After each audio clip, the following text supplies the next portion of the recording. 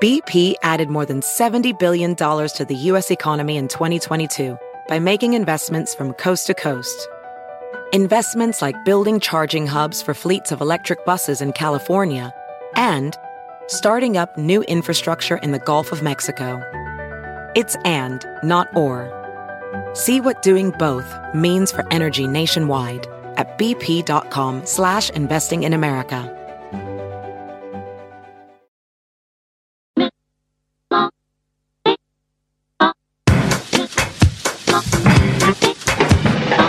On down into the middle of the party center. Into the cool and the happy, they went quiet. That's what I'm talking about, the power of the gospel. Into the cool and the happy, they went quiet. Welcome to the You Are Not So Smart podcast, episode 199.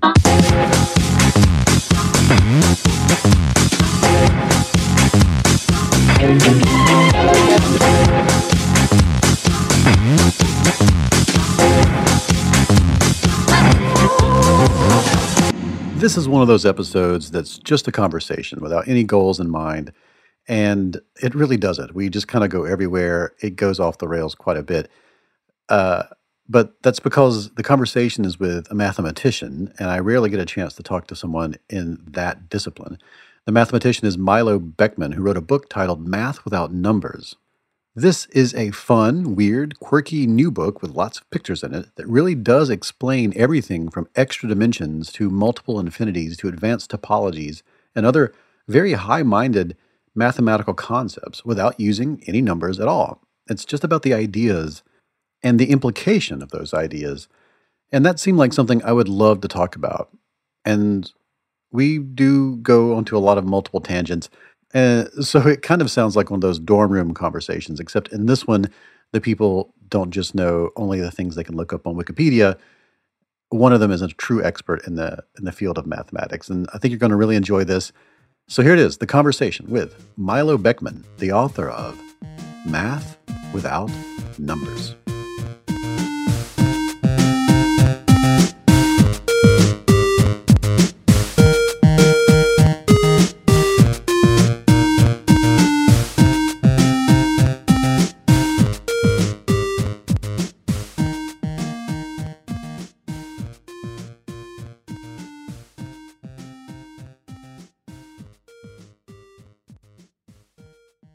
Let's talk about math. I'm a very verbal person. Math does not make intuitive sense to me. Sure. I remember taking like the ACT and the SAT. Like I scored, perfect score on the verbal parts of it, and then the math stuff was a struggle. Like so, so I know that I personally, but like when I look at one of my sponsors, the Great Courses has a course where it's all visualized math. And, every time I see like an animation or a visualization, or I remember Donald Duck in Mathland, I'm like, yeah, that makes sense. Like if it can be visualized for me, and it also is very magical. Like if I can see the Pythagorean theorem, or I can see pi demonstrated on a wheel or something, I'm like, that's what it meant this whole time. And exactly. No.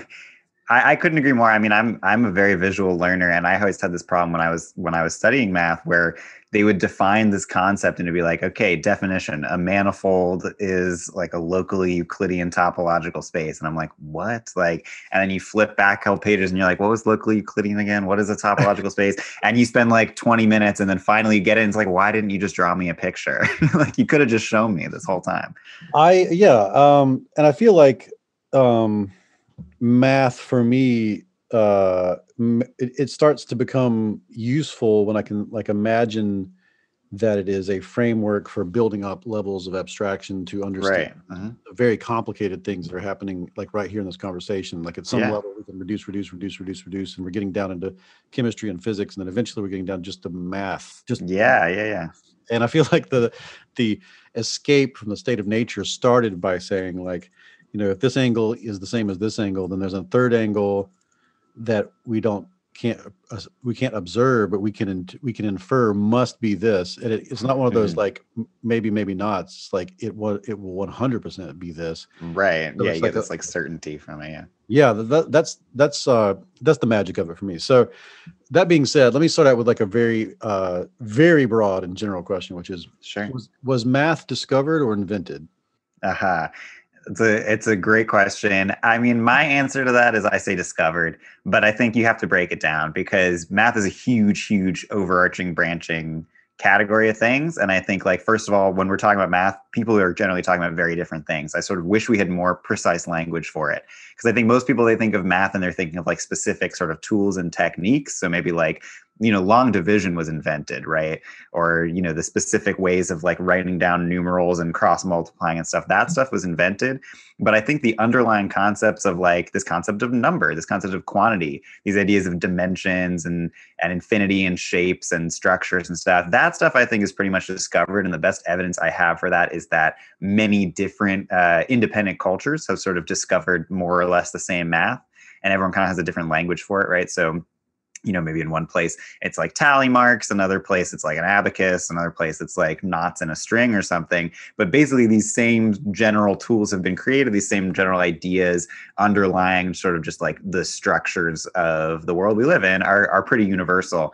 And, we don't make up like which numbers are prime. It's sort of once you set the rules in place and define your terms, you just have to then discover it. Yeah, that's a good way to look at it.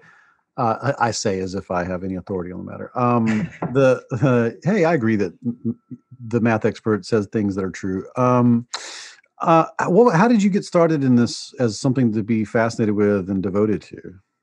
Yeah, so I mean, I don't even remember really. I was pretty young and I was really into just like reading and writing and math sort of all together. I think I was just kind of like one of those kids who was really into like symbols on paper. I was also obsessed with like New York City subway maps and stuff. But yeah, I think math ended up being what I dedicated the most time to, just sort of because there's a more clear path with math. There's sort of like not necessarily the same like training programs you can go to for some of this other stuff. And my parents sort of put me into various math programs. And I really had the very fortunate opportunity to sort of experience math outside of the standard school math curriculum. Because I think, when I talk to my friends or talk to students or just anyone really, I think there's a pretty consistent, with notable exceptions, but there's a pretty consistent feeling that math in school is stressful. And then it's kind of like this hurdle that you have to get past. And people are like, as you said at the very beginning of the call, like, oh, I never had like a very quantitative mind or something like that. That's a very common sort of refrain in our culture. And I sort of got to bypass that entire thing. And I was always surrounded by people who were obsessed with math and, get to go to these math camps where you just make friends with people who are just as into math as you are. And the whole thing is around like, we're hanging out and we're just doing activities, but then you're also like, wait, what about this idea? And then we spend an hour talking about that idea. And so for me, math was always something that was like fun and creative and collaborative. And sort of developed from there. What happens at math camp? What happens in math camp? Lots of math. You wake up, you do some math, you eat lunch, you do some more math. This sounds awful. I know, it sounds like, well, again, it's about what do you mean by this word math, right? So like I took a class on polytopes at math camp, and that's just like high dimensional shapes. And we basically spent the whole time like drawing dodecahedrons and talking about like, oh, what shapes exist in 4 dimensions, right? There's the equivalent of a cube is a hypercube. The equivalent of a tetrahedron is like this thing called I think it's a 5 simplex or 4 simplex. And then it's like, well, what else is there? Is there an equivalent of a dodecahedron? Is there like a 12-sided symmetrical 4-dimensional shape? And it turns out that even though we can't see the 4th dimension, you can kind of reason about these things and sort of like use the same tricks you use to talk about 3-dimensional shapes for 4-dimensional shapes. And, that's kind of fun. You get to sort of like peek into this alternate universe. It is very escapist. It's very escapist. When I was growing up, I cared very little about the real world. And I was way more interested in this kind of like very simple, pristine, like neat and clean world where there's just like, you set the game and then you play the game and that's all there is to it. What was the inspiration for putting this book together? Yeah, so I really wanted to sort of reclaim math because again, math has this kind of dirty word, sort of, it's just not seen as like a fun and exciting collaborative thing. And I think that's not universal. That's not always been the case, but I think people have not really gotten the opportunity to see the math that is in this book. It's sort of like remains exclusive, and you're sort of not allowed to get access to this fun stuff until you've kind of gone through this hazing ritual of like doing a million problem sets and majoring in math and stuff. And I just wanted to sort of prove to people that this stuff that people call like higher math or abstract math or whatever is actually not that complicated, and sort of the basics of it you can understand without having to sort of sit down and roll up your sleeves and do the math. I also wanted to sort of get the pictures, the visuals, as you were talking about. For me, math has always been a very visual subject. There's a bunch of really weird, cool, abstract objects that you get to just play around with. And I wanted people to see that because I've always wanted to see that. And so my favorite part about this book was getting to sort of turn my kind of like notebook sketchy diagrams and work with an illustrator who I really admire and respect, Emma Razzo, and sort of create these really nice sort of artful like diagrams that really just feel like illustrations of like this weird math world. Yeah, this is exactly the book that I've wanted my entire life. This is really, like, yeah, this is how you. I mean, when it comes to math, I mean, I have these vast pockets of ignorance in this domain, and this is like I said, it's how we started building science in a lot of ways. Like it's one of the first things a civilization discovers, that, and they build upon that, this notion that, oh, there's more to this than just crops and fields. Yeah. And so like and then like, a lot of times it's born in that world of just keeping up with cycles and keeping up with who owes who what. But then right. And then eventually they're like, oh wait, I accidentally cracked open a secret of the universe, and now I don't know what. No, it is, and I'm really glad to hear you say that, because like, yeah, the goal, I think math is very sort of important and universal, and it's made very exclusive. So the idea of this is really trying to be like math for math phobes, or math for people who sort of haven't decided whether they like math or not yet. So that's where we're going. So you lay the book out with talking about three main ideas, three big branches. If you would, let's go through them. Let's go through all three. And what are the three branches? And then go through them in any order you'd like. Yeah, sure. So the three branches of like the math that you would learn if you majored in math at sort of any university or graduate school or anything like that. The three of them, people don't even know what these terms are, but they're topology, analysis, and algebra. And those sound pretty complicated, but topology basically is just the study of shapes and spaces and dimensions and sort of anything resembling physical space.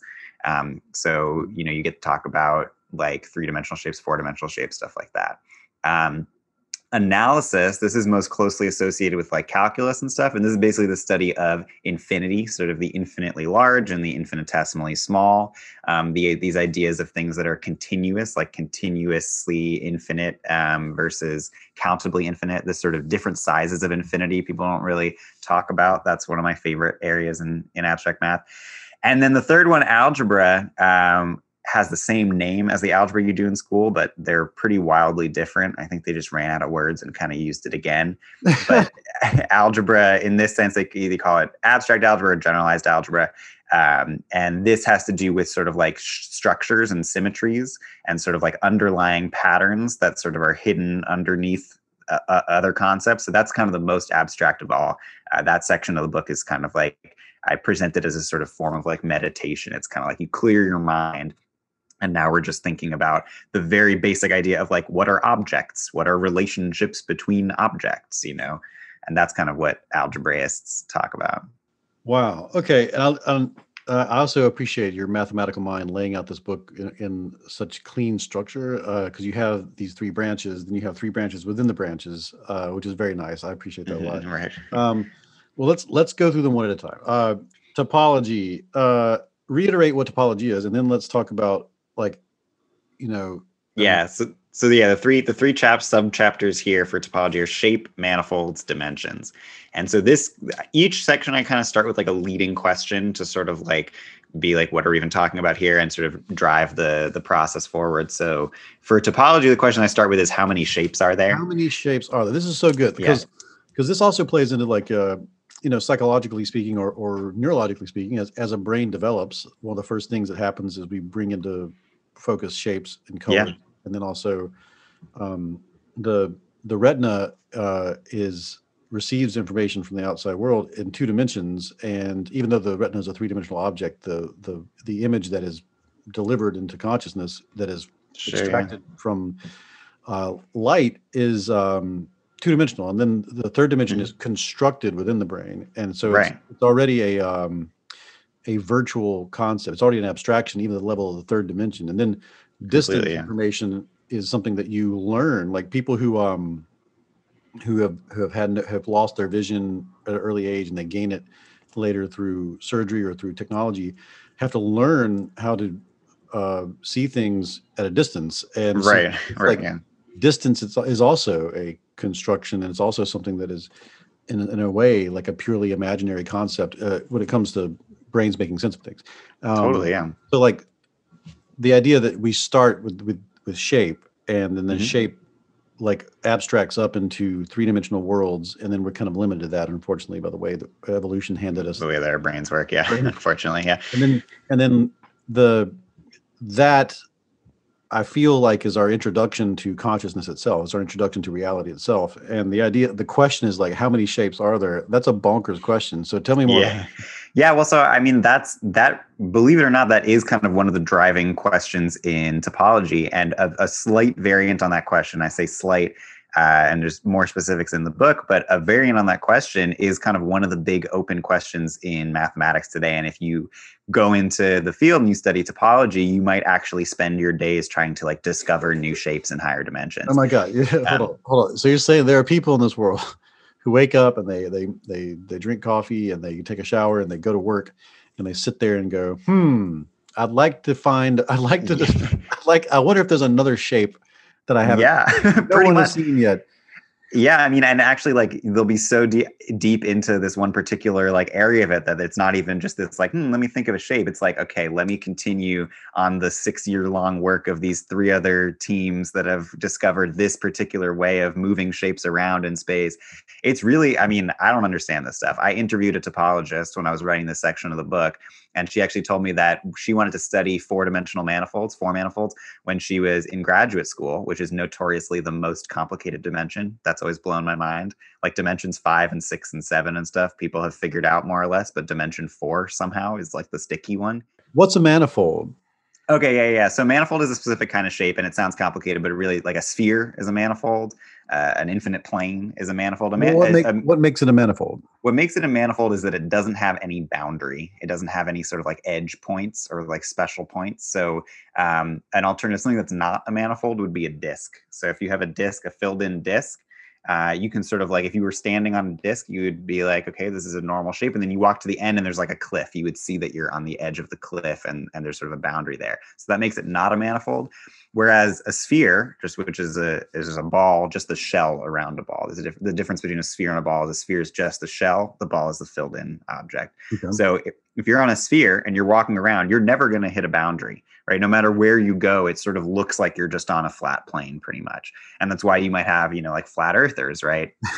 You have flat earthers, you have sphere, people who know that the earth is a round shape, is a sphere. But then there are also other manifolds, other manifolds that are sort of in the same category of like, it looks like a plane locally.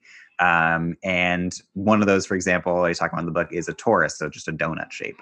If the earth was shaped like a donut, right, it would have the exact same sort of local feeling to it. You'd walk around and it would kind of just look like you're on a flat surface. And believe it or not, even though there's a hole in a donut, there's no kind of like hard boundary rim to that hole. You can't sort of like walk up and peer over the edge of that cliff.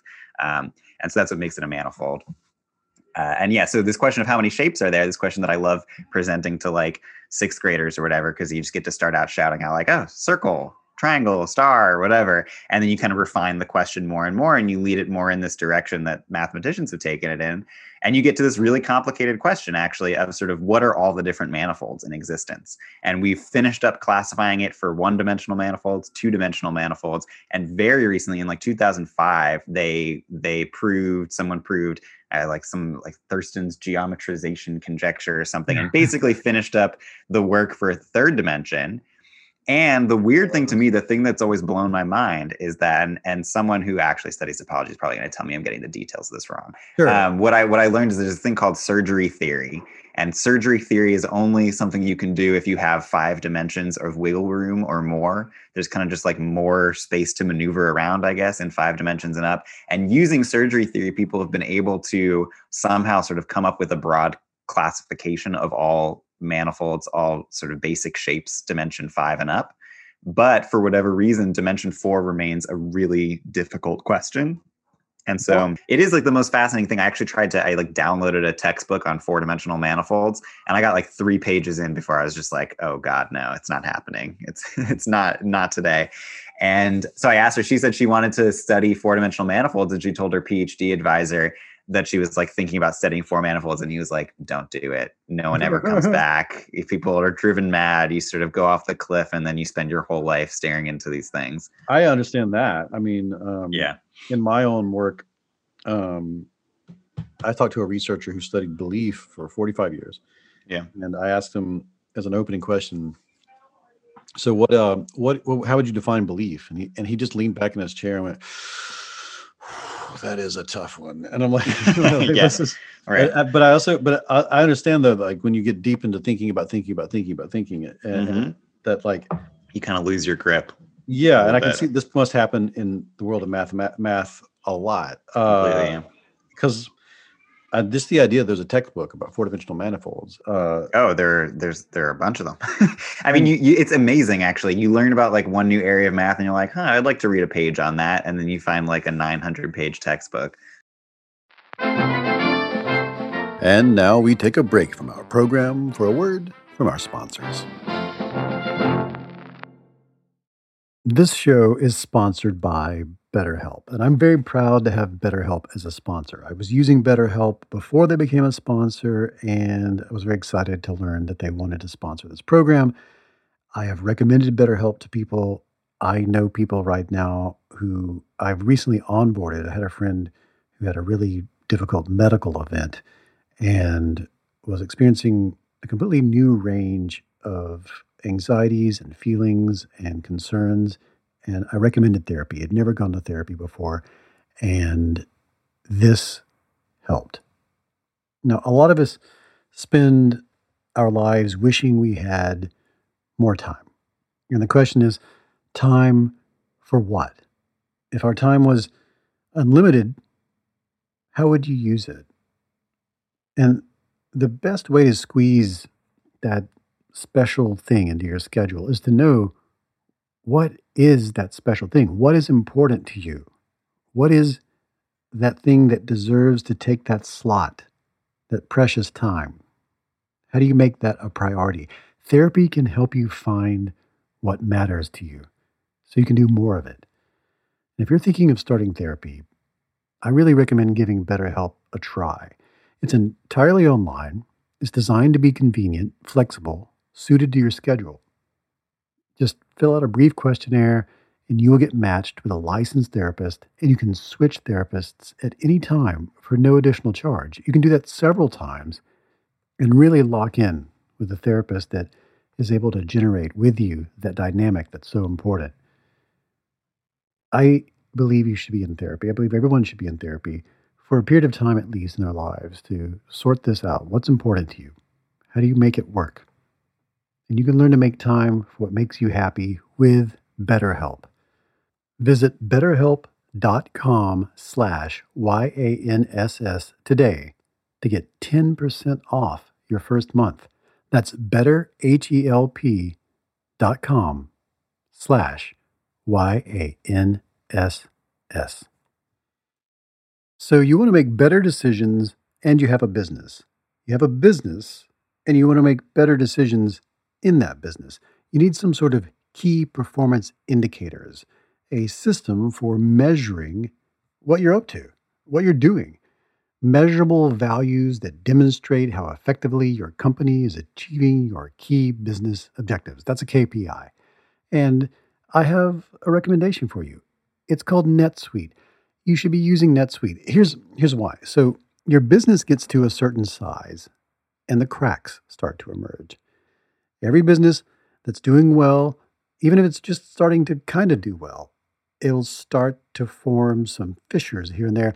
Things you used to do in a day will start taking a week, and you'll have all sorts of manual processes that there's too many. You can't get to everything, and you don't have one source of truth to make sense of it all, to make those better decisions. If that's you, you should know about 3 numbers. These are three numbers you should know: 37,000, 25, and 1. 37,000, that's the number of businesses which have upgraded to NetSuite by Oracle. That's a big number. 37,000. NetSuite is the number one cloud financial system, streaming accounting, financial management, inventory, HR, and more. 25. NetSuite turns 25 this year. 25 years? 25 years of helping businesses do more with less, close their books in days, not weeks, and drive down costs. And 1. Because your business is one of a kind. You don't want some sort of operation or app that's just made for whoever comes along. No, you get a customized solution for creating those KPIs that you need. One efficient system with one source of truth made for one business, your business. Manage risk, get reliable forecasts, and improve margins. Everything you need to grow, all in one place. When you have everything you need in one place, all these biases, all these fallacies that I talk about on this program, it's an incredible way to apply everything you learn about making better decisions by having one source from which to pull your evidence, your information. Right now, you can download NetSuite's popular KPI checklist designed to give you consistently excellent performance for nothing, absolutely free. You just go to netsuite.com/notsosmart. You get it for free. That's netsuite.com/notsosmart to get your own KPI checklist. One more time, netsuite.com/notsosmart. And now we return to our program.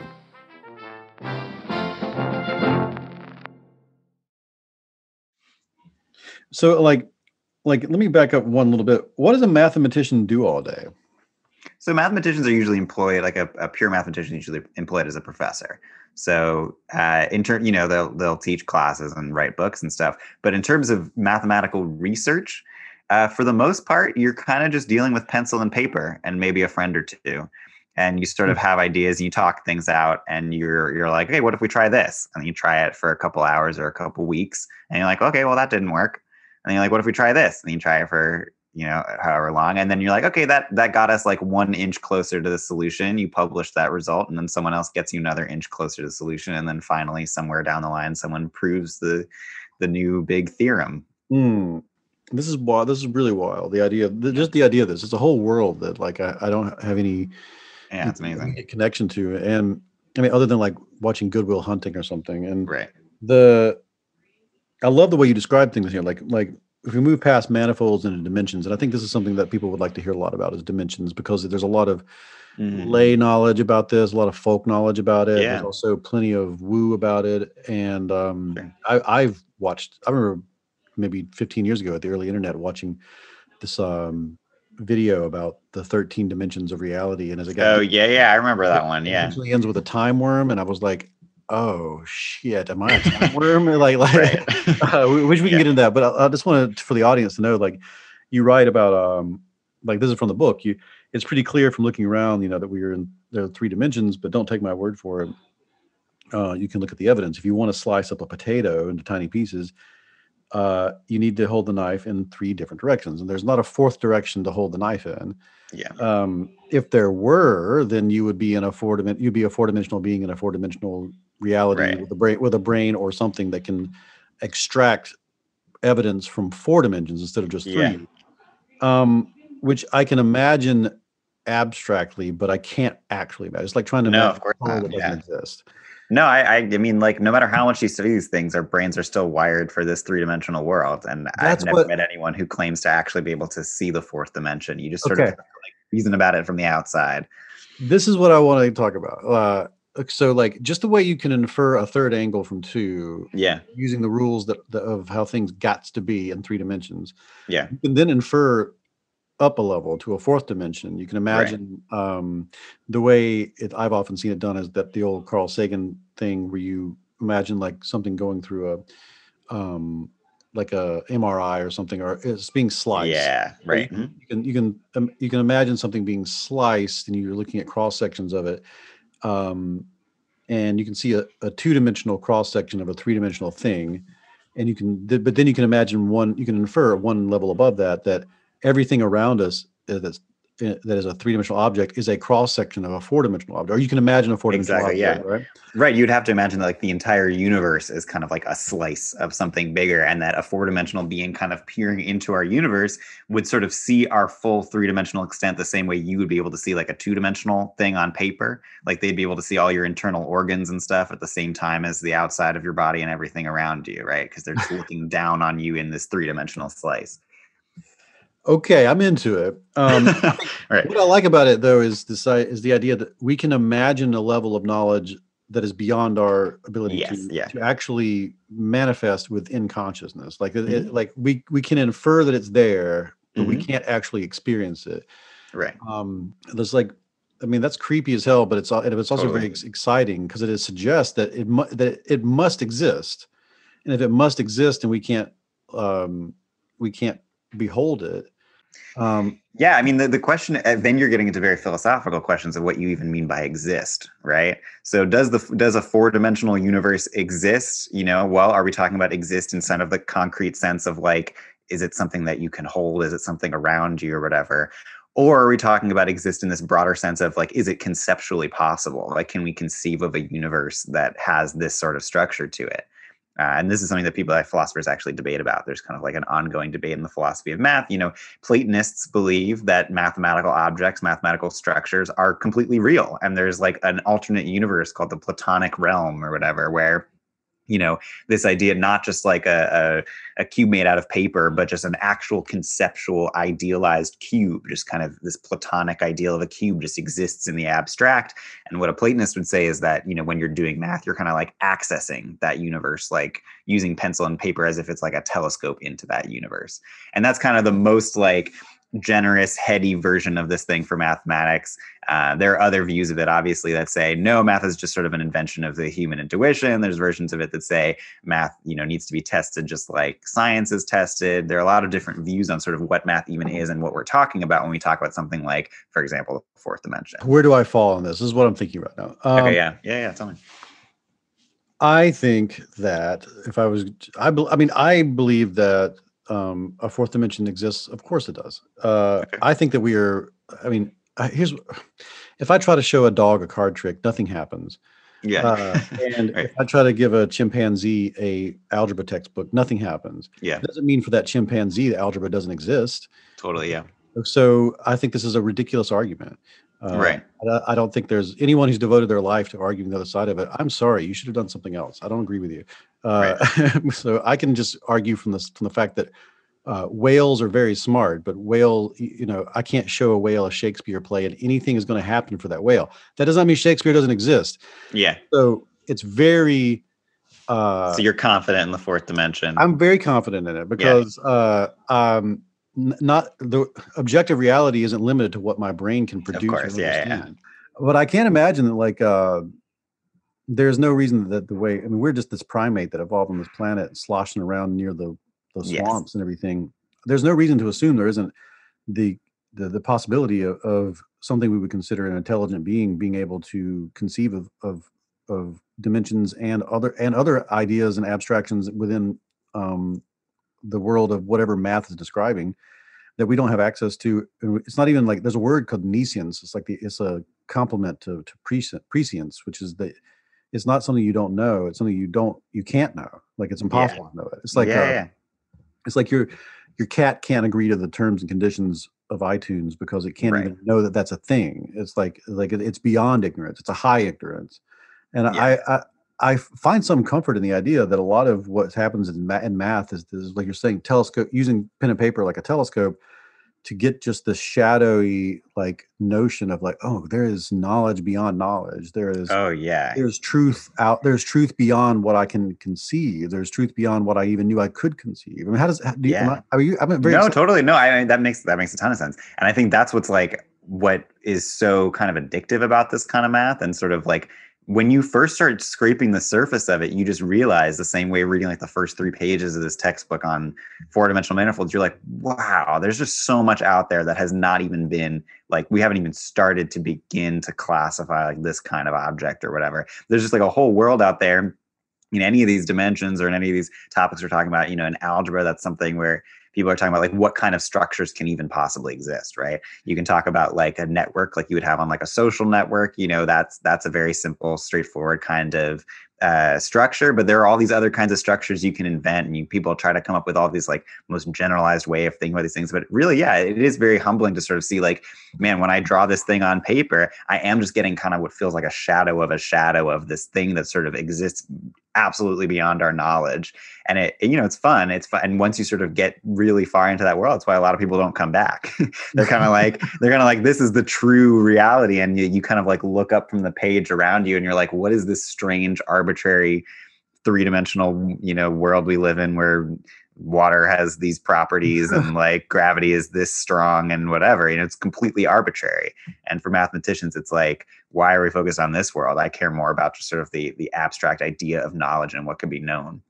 I cannot imagine what it must be like to spend like 6 hours working on, conceiving of something in a higher dimension, and then feeling like you're getting pretty close to it. It's like that feeling if you're like on a really good psychedelic where you accidentally feel like you understand everything for about 3 seconds, and then it's like gone, and you're like, oh no, did I really feel that? I don't know. Yeah, exactly. Imagine it's really trippy. That's like, I feel like I use that word a bunch in the book. It's like this mathematical universe is very trippy. It is kind of, there's no up and down. There's no like grounding in reality. After you get like a certain way into it, you sort of leave the shapes behind. You leave just anything that has any bearing on reality behind, and you're just in this like very abstract universe, and it's pretty fun. I cannot imagine after you're like, I'm exhausted, I need a sandwich, and then you step away from your paperwork and then you go to Starbucks and you're like, how could you even like right? You're like, I use mouth hole to make sound vibrate. No, it is like that. Yeah, shape of sandwich similar to Tesseract. I don't know how you even like go with it. It's really nice. I know that a lot of people want to. There are many people who subscribe to the idea that like the level of consciousness that we're achieving at this very moment to communicate these ideas back and forth is sort of just kind of an accident of natural selection. Totally, very primitive. We're really built to just to just mate and eat grubs and then like and then we oops I see, I understand. Oops, the fourth dimension. Yeah. No, it really is. And that's why I kind of like get annoyed with people who sort of expect that we should have the answers to all of these things or whatever. Or I don't know, there is a whole strain in analytic philosophy where people are like, okay, and we've solved this much math, therefore we understand the nature of the universe or whatever. And I'm like, okay, easy with that. We're basically just giraffes here, like that's right. That's how I feel too. Yeah. Like, I mean, all of science just got started. I was reading about tectonic plates recently, and it's like, did we really not know why earthquakes happened until like when my grandma was born? Yeah. Like, we didn't know galaxies existed like until deep into the 20th century. Like, to imagine that people talked about life and, what it means to be a person and waxed poetic in their dorm rooms without being able to use the word galaxy or even conceive of it. Right. I mean, and just, staring up at the stars and being like, those bright dots, I wonder, Yeah. And I'm talking about within it's possible you have met someone who lived in a time before they knew such things. And 200 years from now, there will be terms and understandings that we don't have currently. And totally. So I was thinking about that the other day with the which is the song Twinkle Twinkle. It's like Twinkle Twinkle Little Star, How I Wonder What You Are. I'm like, wow, is that song really so old that they didn't know what stars were? That's good. I mean, I spoke to somebody recently. There are even things like Kant invented the word angst. Until that word was invented, we didn't have a word for that thing that we were feeling. And then once we had a word for it, we have languages. Totally. That's something that I was thinking about. One of the things that talks about in this book is the discrete versus continuous, right? And sort of like, for people who don't know what that is, discrete is like things that are separated into chunks, like d, like those are discrete sounds, versus continuous is like shh, like a continuous sound that blends into each other, right? And I think it's pretty obvious, or at least it seems to me, that the universe that actually exists is like continuous, right? This sort of like everything is on a spectrum, everything is kind of like shades of gray, and language could not be more discrete. it's broken into words. Yeah. And like, you say angst, we didn't have a word for angst, but like, even when you're translating, it's sort of like you're approximating in the first place. Language and just like, us flapping our tongues at each other does a pretty rough job of trying to like access what's actually going on around us. Yeah, it's a very low David Eagleman told me it was super low res, yeah. Very low resolution, information transmission device. Very much, yeah. Yet at the same time, like I love language more than anything. Like words are my favorite thing. Oh yeah, they're fun. But I think what I like most about language is that it's attempting to articulate the inarticulable, and it's attempting to disambiguate the ambiguous, and the all the math in the world means nothing if I can't communicate it in some way. And math isn't as math can be a language for sure. I understand that, but trying to communicate mathematical concepts in language, in English language, which is what your book is all about. I mean, your book is like, let's pull the numbers away and I'm going to talk to you about it. Yeah. It becomes a real exercise in, it becomes philosophical immediately because it is impossible to communicate these ideas fully just through language. But what I like about language is oftentimes I'm not really trying to communicate the idea. I'm trying to get you to a place where you will gestalt understand where I'm going. And so we're really talking like above the words in a space where you're constructing an understanding that the words could never deliver. They're all primes for understanding. Like when we were talking about dimensionality, I can never fully describe that. If you sit down and try to write a paragraph, like I have to prompt you enough that you start to intuit what is intuited by the other person who's describing it with their mathematical language. And and sometimes I'm not sure if we're doing it, but I like that feeling you get when you're like, oh God, okay, yes, okay, there must be a dimension above the third dimension, but I can't perceive it, but I can almost. But you have like the idea, this rough idea of it. Totally, and I think that's like the challenge with something like this. Language is very rough, and you kind of have to. It's the challenge for teaching in general. Like I teach people from all different backgrounds and ages and stuff. And it is just at the end of the day, it's like, okay, I have this thing inside of my skull and I'm trying to transplant it into your skull and I'm going to use any means available to me, right? Like this thing is not particularly working. Okay, let me show you a picture. Does this make sense? And then you just keep going and then you get to that point where it's like, okay, yeah, that's what it is. And so, yeah, this book, I mean, one of the parts of this book that mathematicians I've shown this to have actually really liked. This is one of the most abstract, weird parts of the book, so don't be scared if you're listening to this. There's a mathematical structure called Z2 cubed, and it's just it's not like a special one. It's just a pretty random, arbitrary thing. And basically there's a section, a chapter of the book in the abstraction section where it's just like, I'm going to try to tell people what is Z2 cubed by drawing a bunch of pictures, sort of coming at it from this angle, coming at it from that angle. It's the part with like the Venn diagrams and the cubes and stuff. And at the end of the day, you kind of like get to the end and you're like, what is this thing? It's not a real thing. It doesn't exist in the real world. It's some kind of like relationship or structure or something, but you kind of do have like a feel for like what is going on there. And so I like the way you were describing that. Yeah, it's like in a math textbook, they would have defined that in a very rigorous way where they would have started with like definition 1, definition 2, definition 3. And then it's like, therefore the ZT cubed is this thing. And you're just supposed to look at it and be like, okay, I guess like, the rules of the game are that is what that is. Great.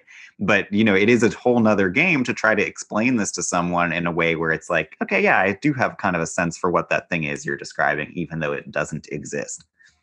Yeah. I'm looking through it right now and I'm like, oh boy, that's some, I love the drawings. They're really good. But let me ask you a question about dimensionality. Sure, yeah. I mean, let's just ask a very childish question because that's where I'm at with this. Like how many, is there an infinite number of dimensions? Is there a concrete number of dimensions? Is reality a hall of mirrors that is infinitely recursive in that way? What do mathematicians have to say? Great question. So my way of looking at this is that these mathematical tools are used to model different situations in reality. So if you're asking how many dimensions exist in this physical universe, most of the time in physics, if you're talking about like cosmology and stuff, people generally use a 4-dimensional model of reality that has 3 spatial dimensions and 1 time dimension. That's kind of the most classic, the currently used model of physics. And there's all kinds of questions about how those 4 dimensions fit together. It turns out it's not just sort of a straightforward, normal 4-dimensional manifold. It's kind of a weird, twisted 4-dimensional manifold called a Minkowski space that people generally use. But in terms of the physical universe, you're talking about physical dimensions.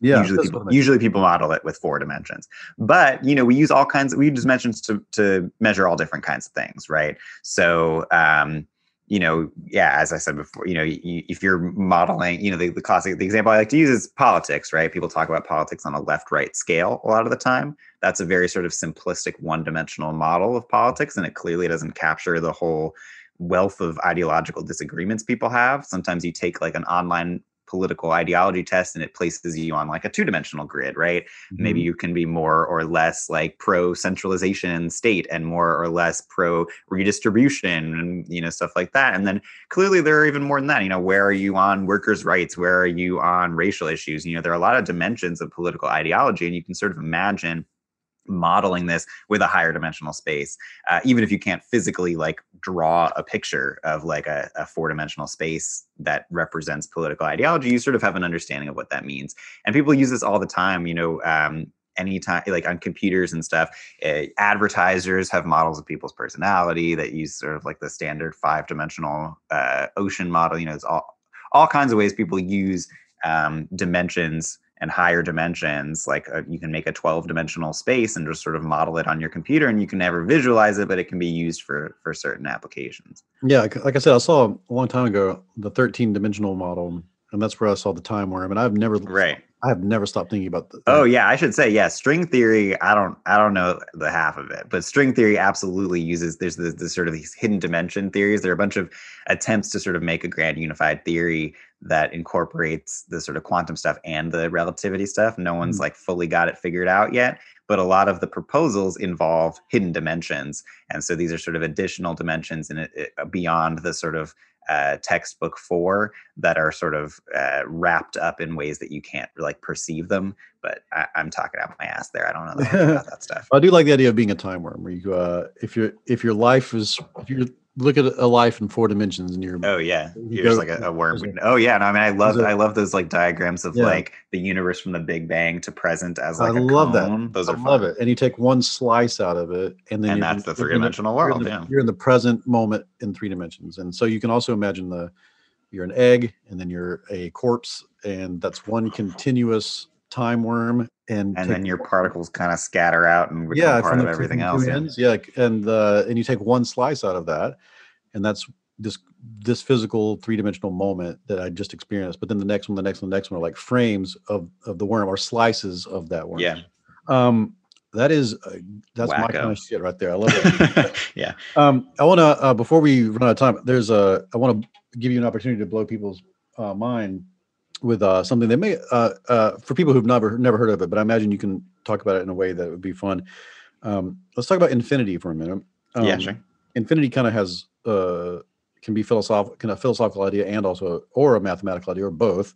Because if I'm imagining, it's hard to imagine the word infinity as I would define it. You can't have infinity plus 1. It breaks the logic of the word. Mm-hmm. But there's also this fun thing about the hotel infinity. Yeah. So could you talk about hotel infinity for a minute? Sure. Yeah. So this is a pretty famous example that's used when people are introducing the concept of infinity. So it's this thought experiment where imagine you have a hotel, a very special hotel called Hotel Infinity, and there's just one long hallway that has infinitely many doors. So it's just door after door after door after door. No matter how far you walk down the hallway, there's still more doors as far as the eye can see. And one night, let's say it's a particularly busy night, and every single room is full. So we have infinitely many people in this world too.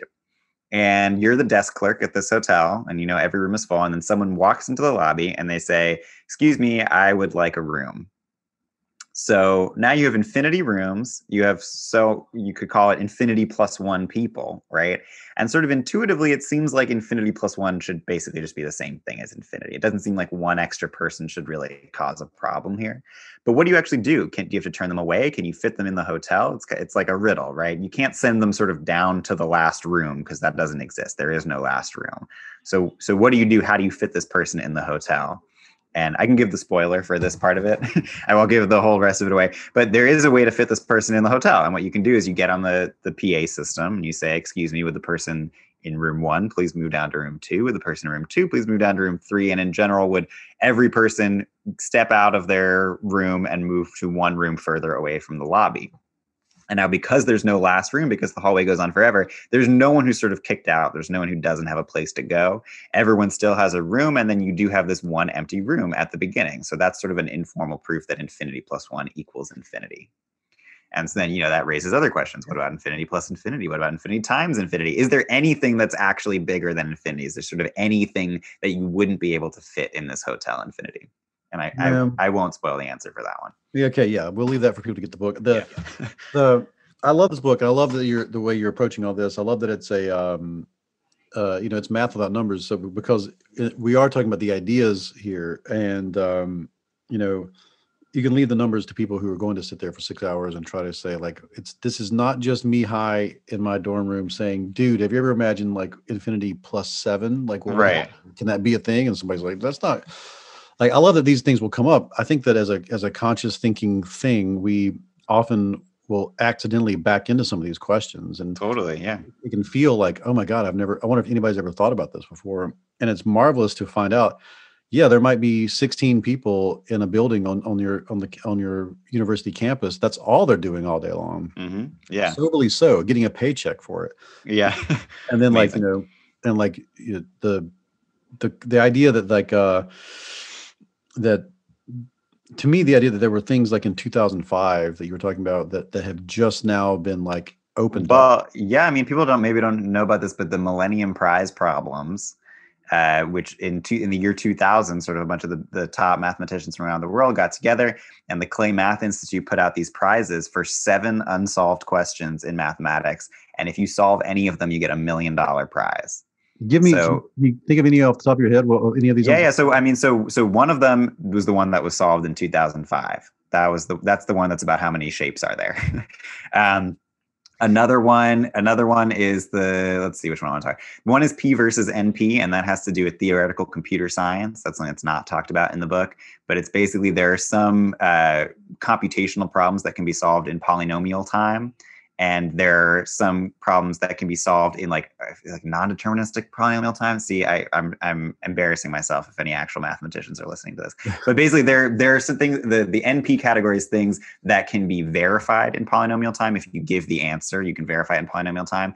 And there's this. It's unknown whether everything that can be verified in polynomial time can also be solved in polynomial time or not.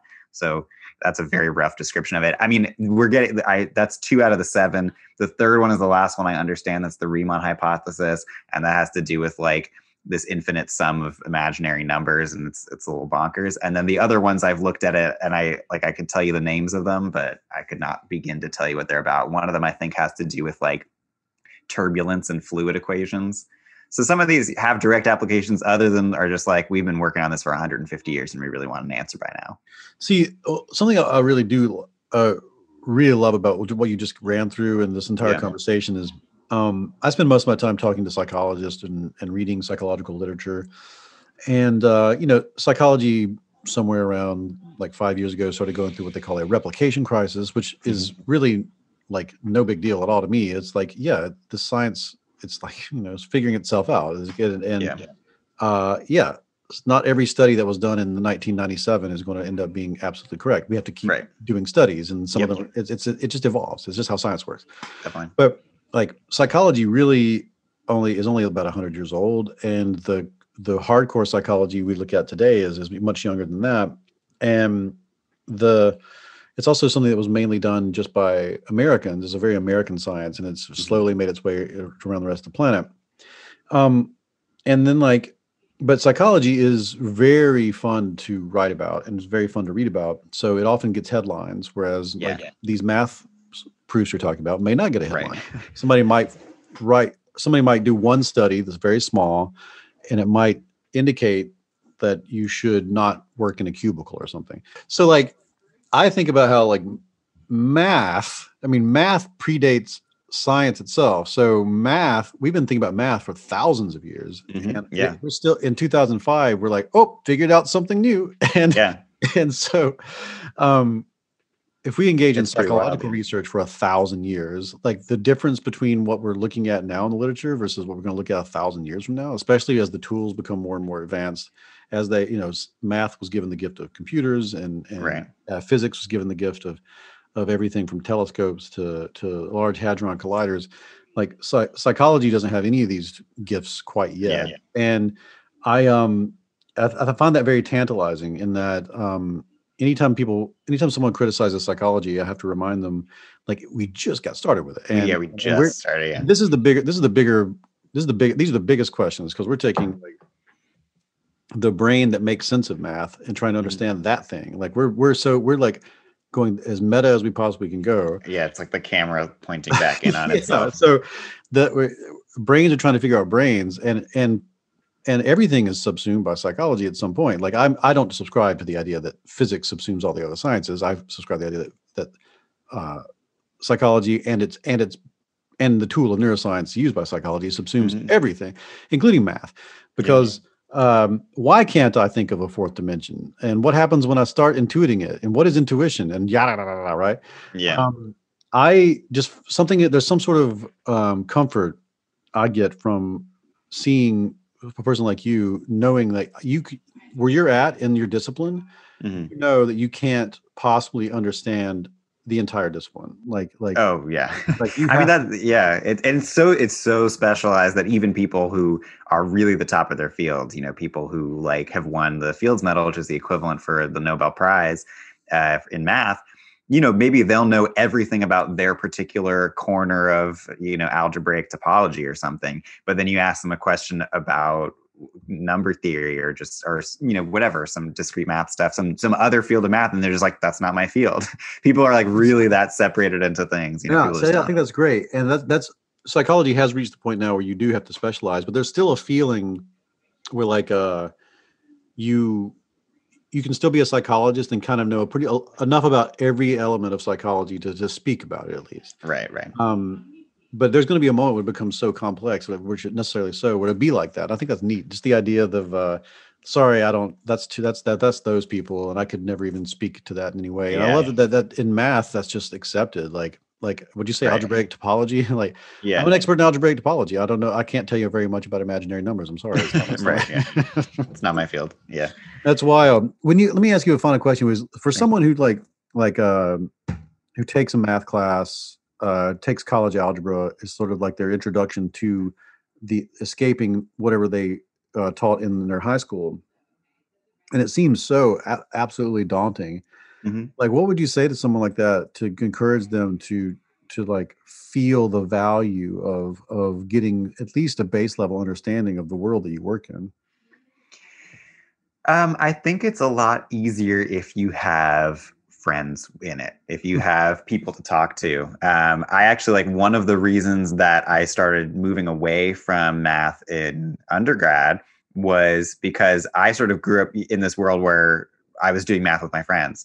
And then when I got to college, I was like asking the people next to me, like, hey, do you want to do this problem set together on Wednesday? And they would kind of be like, don't talk to me or whatever.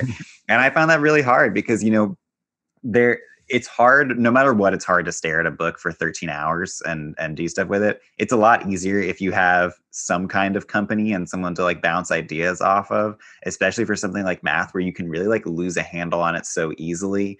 It's nice to have someone else that's kind of like holding ground for you, where if you like start thinking about a sandwich for a second, you can kind of come back to the world you're talking about. And yeah, I sort of wish math was done a little bit more in that way, and there was sort of more of a culture of collaboration around it, because I think we kind of make it too competitive. Yeah, I would love for my math class, my college algebra class, to have started with someone who's like, so infinity, and just like, or we go right into like, we'll go way to the top, and then I would enjoy that person saying, look, there's no way we'll ever, it's too big, it's too much, these problems are too complex, but I want you to know that this is where it leads to. So let's go all the way back, and we're going to just talk about, binomials or whatever you do in the beginning. Right. And I if I had that feeling of the breadth of what we were stepping into. Definitely. No, I wish it was more like that. I remember like an intro math class that I shopped at Harvard. They like started out, he just wrote 5 axioms on the board just in symbolic notation. And he's like, these are the 5 axioms. Write them down. We're going to use them to prove theorems. Didn't explain what they were, what they meant, what like the symbols meant. He was just like, these are the axioms. Now we're going to prove some theorems. Let's go. Well, And, I think there's some pride in that. I think some people are just like, oh, it's so complicated and confusing. No one can understand it. Let's just barrel into it. But, I think there are many ways to teach any subject. So you did do this. Like you gave something to us that sort of offers what we were talking about here. This Math Without Numbers book is an opportunity to do that. So anyone listening to this who is about to go into a college algebra class or is like me, is already out of university, but you don't have any, I took college algebra over the summer just so I could only focus on that one thing, and that way I could get an A in it. Mm. If you're like me, like this is the way to go to actually get that awe feeling that mathematicians feel and have a hard time translating to other people. And that is really what your book offers. And I think it's fantastic for that. I thank you for Thank you so much. I really appreciate that, David. Yes, yeah. And I also want to say, we did have a very intellectual conversation today, but I've been told that people are giving it to their 12-year-olds and they can't put it down. So I just want to make sure people listening know, buy it for your daughter, buy it for your cousin. It's nothing like what I just went through. Right. I just was taking advantage of the fact of getting to talk to a smart person. But the book it's fun. It's fun. Very accessible. Yeah, it's fun. Breezy. It's got silly drawings. It's got a very quirky attitude, and I think everybody would enjoy it. So yeah, super. Thank you so much for your time. Thank you for all. Thank you, David. This is really fun. Thanks so much. Well, all right, man. Take care. All right. Bye-bye. Bye.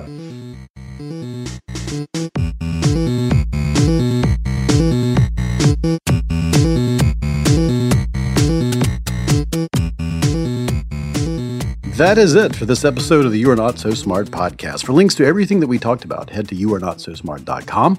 For more great episodes like this one, head to Stitcher, SoundCloud, iTunes, Omni, Spotify, or youarenotsosmart.com. Also about to be on Amazon Music as well. Follow me on Twitter @NotSmartBlog, or me personally @David McRaney.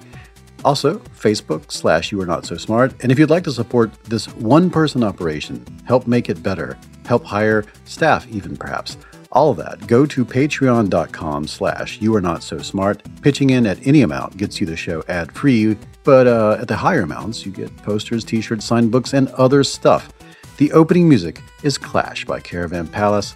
Please tell everyone you know about the show. That's the best way to support it. Talk about it on social media, share episodes that you like, and check back in about 2 weeks for a fresh new episode.